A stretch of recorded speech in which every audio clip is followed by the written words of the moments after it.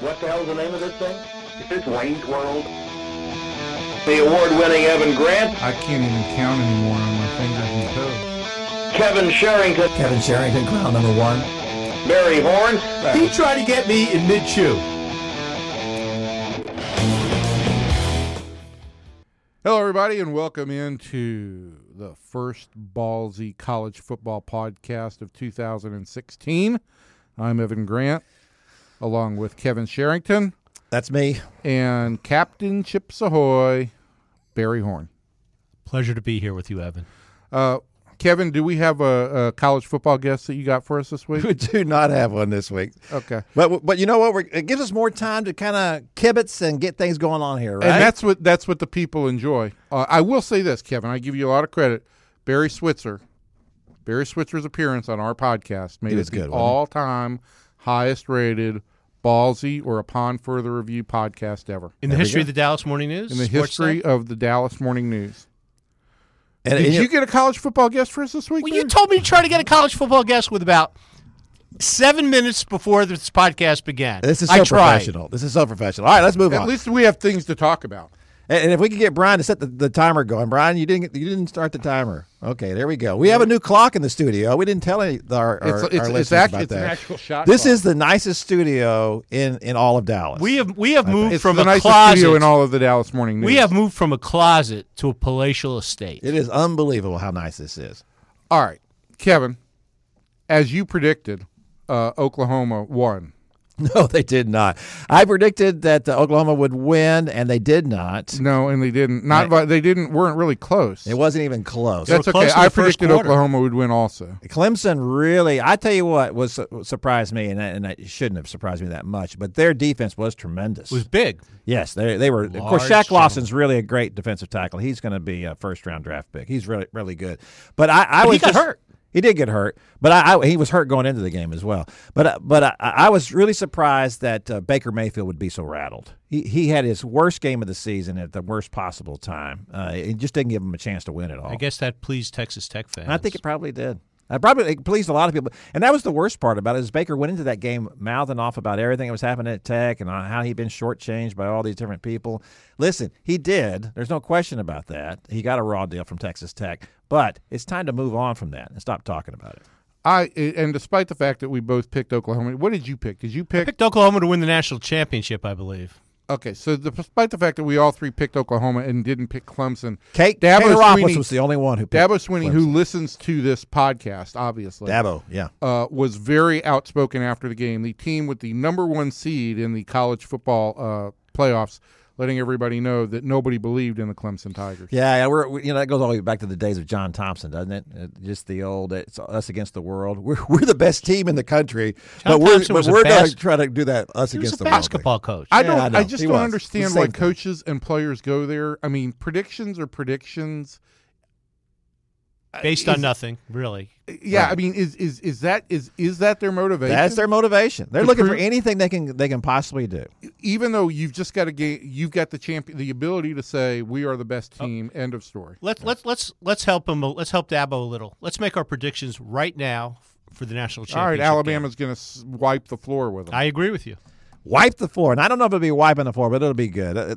Clemson's offensive line is going to really struggle, I think, with that Alabama defense. That was a stunning performance by Alabama's defense against Michigan State. Is Rick Goslin still in tears somewhere? Rick was at the game. Michigan State alum Rick Goslin. He was very quiet. I said something to him in the bathroom about. Oh, please. I said, I hope you told him please to keep wash your his hands. pom-poms in your briefcase, okay? And so Goose said, keep them where? And I kind of let it go at that point because people were kind of stacking up in the bathroom. I didn't want to cause any scenes in there. Bathroom talk, a new low on the podcast. Boy, there's nothing better than a little urinal conversation. Yeah, well, only one of us was at the urinal. I think that was the good part. Don't even tell us who. Yeah. So it was at the Cotton Bowl. It was a spectacular performance by Alabama, and there's been a lot of talk about just what a good job Lane Kiffin did with the game plan and how they used Coker more on the passing side than they did with Derrick Henry, the Heisman Trophy winner. But also, I mean, as long as guys are going to tout their stages, and get up on soapboxes. Oh, look at Evan. The guy who was smiling. basically a part-time coach on the defensive side did a pretty good job. Kirby Smart, you're yes, talking about. with his game Your new plan. coach at Georgia. Correct. Did a pretty good job with his game plan to shut out Michigan State. I saw him interviewed, by the way, on a broadcast the next day. I did, too. And he was talking about his team. Somebody said his team. I said, which team are you talking about? It is the craziest. They had It's insane. in the box up there. They had Jeremy Pruitt, who is the Georgia defensive coordinator, who is going to Alabama. In the suite, in the coach's box at the Cotton Bowl with Kirby Smart, who's going to Georgia on the sideline. It was just complete. You shouldn't allow this kind of thing. I don't think.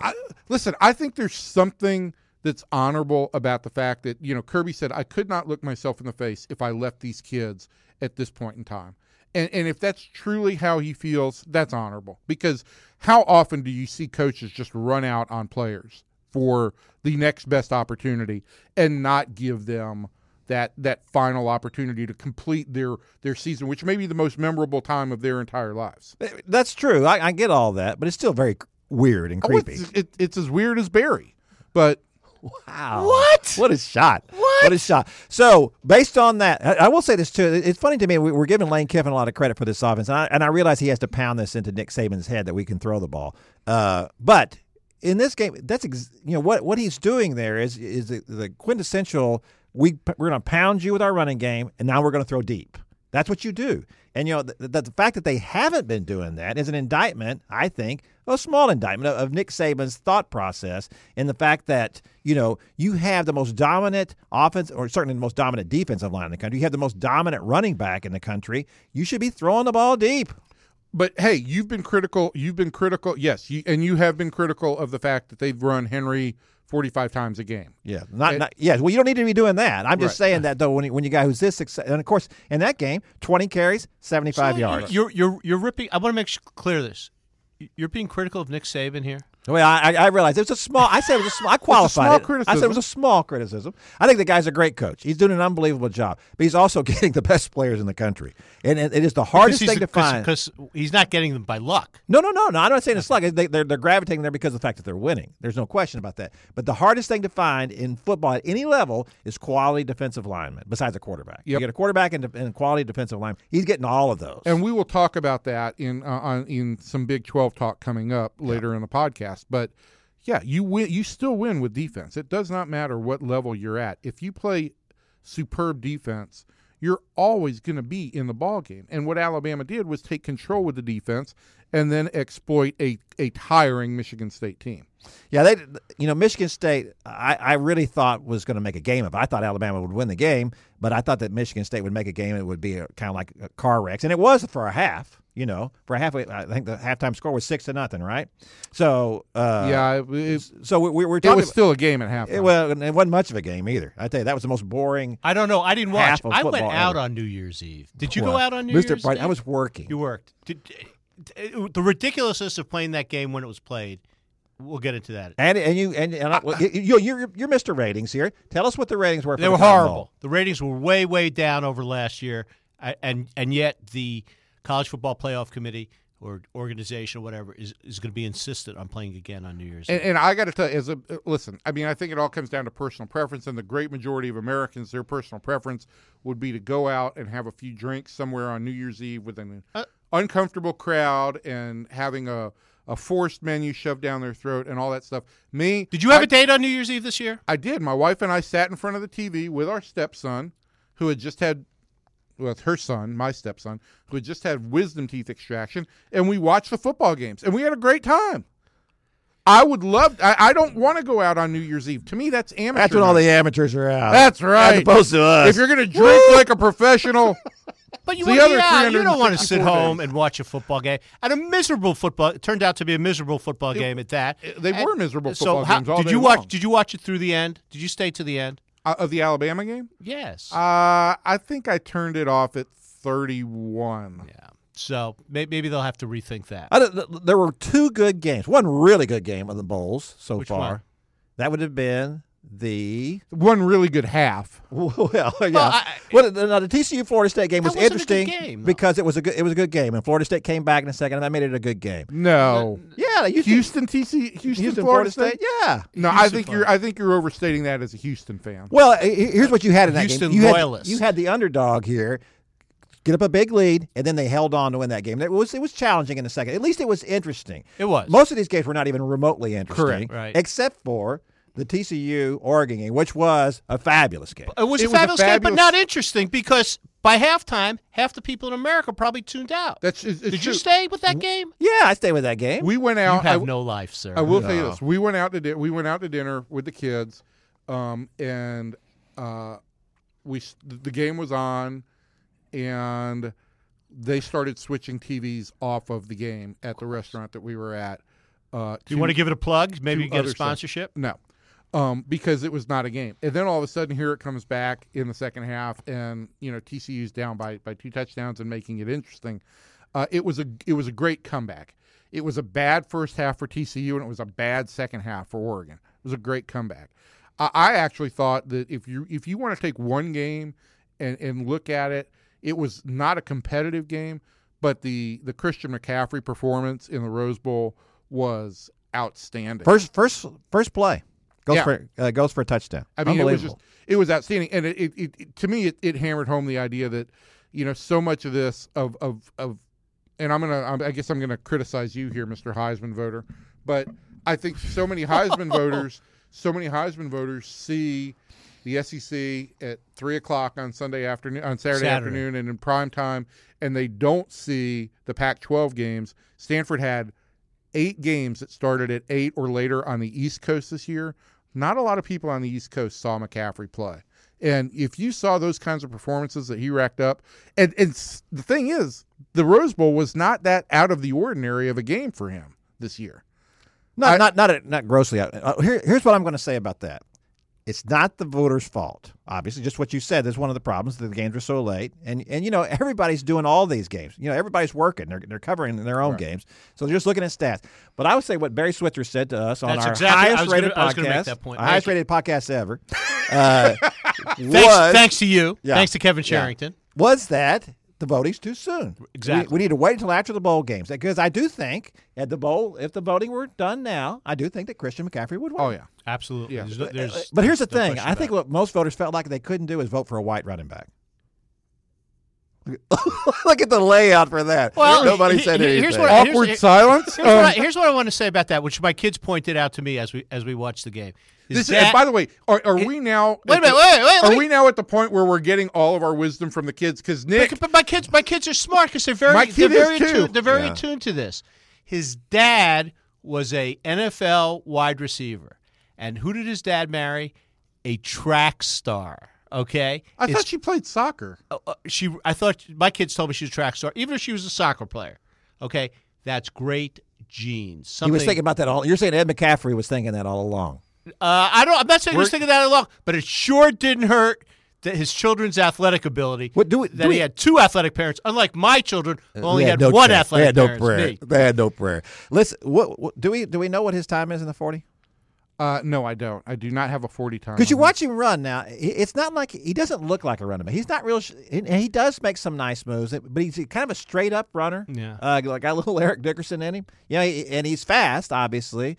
And when you watch him get these yards, you're going, how's he getting all these yards? I mean, he breaks out and he's gone, and next thing you know, no one's catching him. He sees lanes really well. I think. I thought he saw every.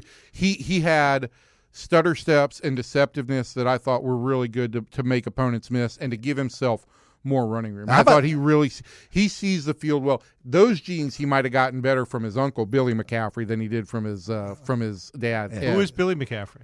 He was a point guard at Duke. Okay. Yeah. So was Jesse Palmer doing that game? I believe so. Was he in that game? Yeah, it was Brett Musburger and Jesse Palmer. I tell you what, I really like him. I think Jesse Palmer. He likes you too. Is really good. And one of the things he said in that game was that the Thorpe Award winner at defensive back, obviously, was from Iowa. From Iowa, on the one play, or I believe he went for a touchdown. He said we had the guy who was the Heisman Trophy runner-up and a chance for the guy who was a Thorpe Award winner to meet head on in a collision here, and King completely whiffed on the play. And I think, and you watch that, and I'm thinking he did. He come over, he didn't break down, he didn't do anything. When you watch the replay of that, and you're thinking he didn't want to tackle Christian McCaffrey. What is that saying? It may say something more about King than it does about Christian McCaffrey. But what does it say about him? I don't recall the exact instance of where they met, but again, every play that I saw McCaffrey kind of met in the end zone a lot. I thought he made people miss. So what is he going to be in the pros? And he's only a sophomore, so he's not eligible for the draft. He will be after next year, and I'm sure he'll turn pro after next year. What's he going to play? I think he could. I don't know. Does he become a slot receiver? He certainly has the size of like a slot receiver, and I wouldn't I can't imagine putting him back at running back and trying to stick that in his stomach 25 times. No, you can't do that, and you're not gonna make him an every down running back. But I do think he's the kind of guy that you could move around a little bit, and would have some impact as a slot receiver. I'm looking back at some of those smaller guys. Those, I guess, since you, Mister, let's talk about small white guys. You look at Julian Edelman and I think this guy, Wes Welker and guys like that. Yeah, Rex Burkhead. That's the kind of guy you would have thought he might have been able to be. He's not as Rex Burkhead is not as talented as Christian McCaffrey is. I'll say this. I tell you what, the right team, and of course that's true of quarterbacks especially, but in Christian McCaffrey's case, the right team needs to get him, and they need to make him a hybrid player, and they need to break all the rules for this guy. Right. They need to line him up a little bit at running back, a little bit in the slot, a little bit at wide receiver, maybe even let him throw the ball take a couple of direct snaps, yeah. Absolutely. His grandfather, David Syme, I'm just reading, won the silver medal in the 100 meters in the Olympics. And by the way, segment brought to you by Ancestry.com. Well, I just want to point this out. I covered David Syme is from Coral Gables, Florida. And you covered his grandfather. I did. Wow. Congratulations, Barry. You are ancient. I did. He set the hot type right after that. Way to hit the demographic, Bear. Kevin, speaking of hot, did you know that Kevin Sumlin apparently has heat warmers in his swag copter? In his swag copter, yeah. He's got some heat going on. For sure. We talked about this a month ago, with the Mark Richt firing, but A&M has underachieved, have they not? Oh, absolutely. Well, but here's the thing about the A&M situation that makes it very interesting to me. They are playing now, since Johnny Manziel left, like everyone projected they would. Everyone said, you may have some good years, but you're going to be middle of the pack in the SEC. And, of course, that's exactly what they've been. Their record in play, in conference play, is about 500. It seems to me like the heat has raised considerably after the bowl game loss. Well, obviously Jake Spavital is out as the offensive coordinator, but it does not seem to me like because they can't keep a quarterback. Well, they've lost three starting quarterbacks in the last 2 years. Yeah. All three have transferred. Everybody except Jake Hubenak, who's now the only guy who's started a game for them in the last 2 years who hasn't left the program. I think the Kyler Murray thing is the thing that really. Well, there were a lot of things. People are unhappy for a lot of reasons, and the Aggies are anyway. Well, number one is the fact that now they're hearing from people saying, "See, we told you so," and it's the last thing they wanted to hear was that this is what we knew this was going to happen to you. Two, they've got this $450 million renovation of Kyle Field, which actually is a brand new field, a beautiful place to play. Costs a lot of money, costing the fans a lot more money to play there. And now they don't get to, and now they're just a mediocre team. Three, you watch Baylor and TCU continue to be very good, to be the class of the conference. And here's a time when you've got Texas down, you could put your foot on Texas' throat and eliminate them as a rival for some time. Even though they don't play each other, they're still rivals. They're still in the same state. They're recruiting the same guys. And none of that's happening. They're not distancing themselves from that. Their biggest recruiting base may be Houston, where they go for apparently head coaches.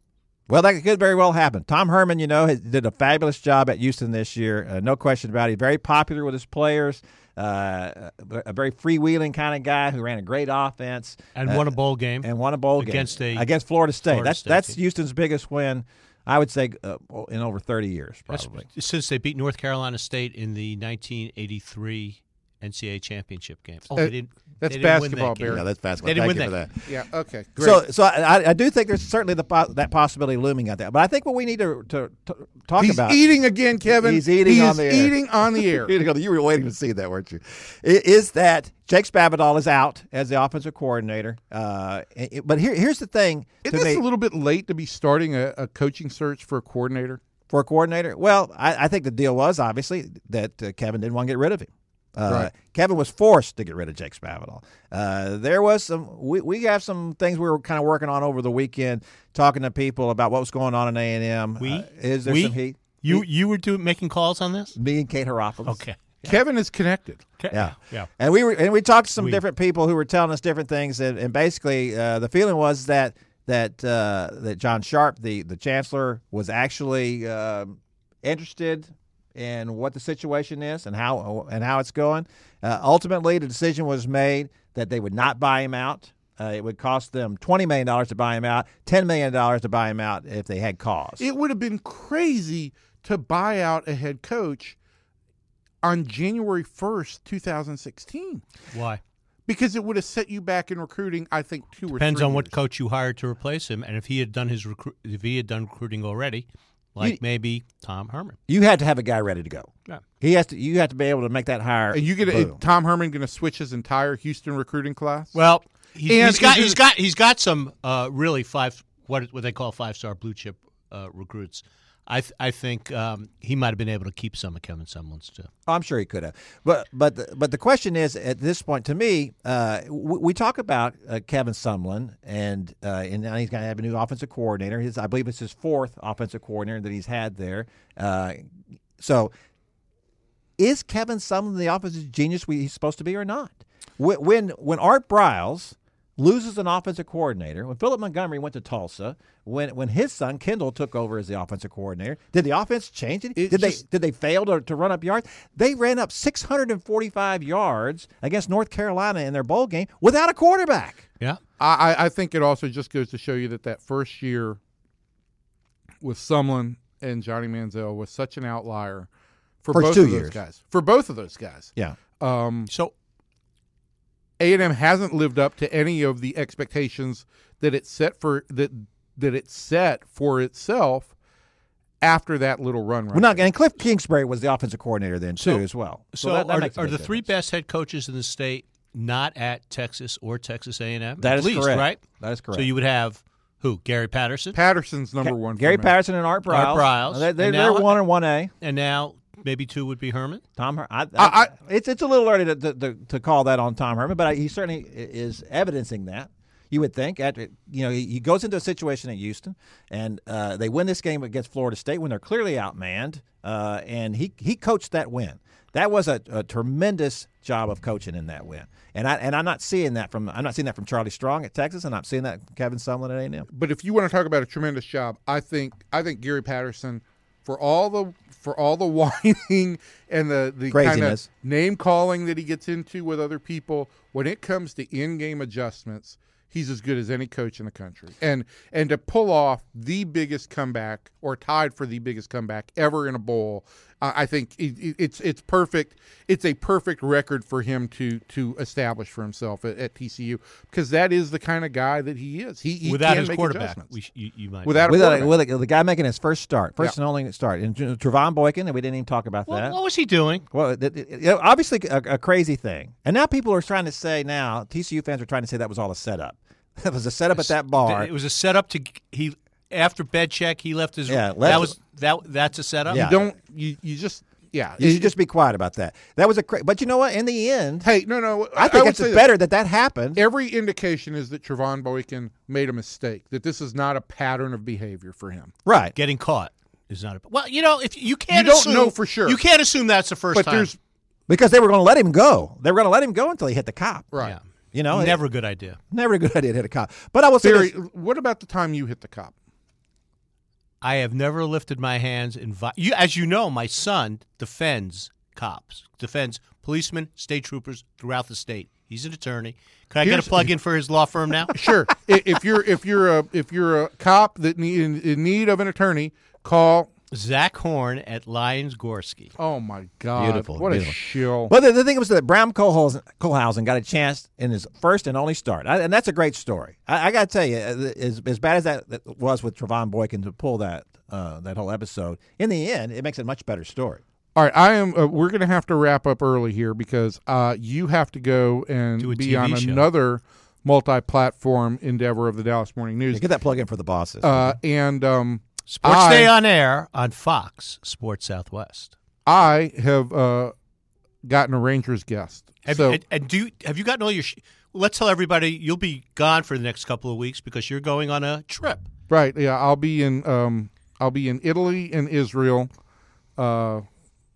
doing fabulous stuff. You take a lot of pictures. So we can show them on the next podcast. We'll have a slideshow on the next podcast. That'd be great. But I just want to leave. I just want to leave it with this: the one enduring memory for me of this bowl season, Big 12 wise, no defense in the Big 12. 37 points or more by every team in the Big 12. In the Big 12, we just want to score. It's all we want to do. Listen to producer Brian. I heard that. Ivan Nagila. That was great. That's great stuff. Brian's ready to get us out of here. Brian has someplace to go. What he's got to do is Brian is in the middle of redoing, and Brian is going to star in the new Flip or Flop DMN edition, in which he rebuilds. I was really getting worried about what you were saying that Brian was doing. That was really getting. I was getting a little nervous. Do you not watch HGTV? Which was formerly owned, I believe, by... No, that was the Food Network. No, I think it was We HGTV. had the Food Network. No, I think you're wrong. No, we did have the Food Network. I don't know if we had HGTV. Too. And we traded that for an Austin TV station. It's worked out well. Yeah. But they've got Ballsy now, and we are a moneymaker. We're not a money loser because it's not costing them anything. I pity you. Next week you'll be left with Barry and Kevin. Hopefully I will make it back from the Middle East. You're not going to be calling in? You will. I know. You're so addicted to being on the show. I'm anticipating a call from Evan. He's going to be afraid that we're going to do well. Next Tuesday? We're not telling you what day we're doing. If it's next Tuesday, I'll call from the Wailing Wall in Jerusalem. Yeah, call from the wall. With a report. I will be at the wall. I think I've hit the wall with this show. Yeah, me too. All right, everybody. Take care. We'll talk to you soon. Bye.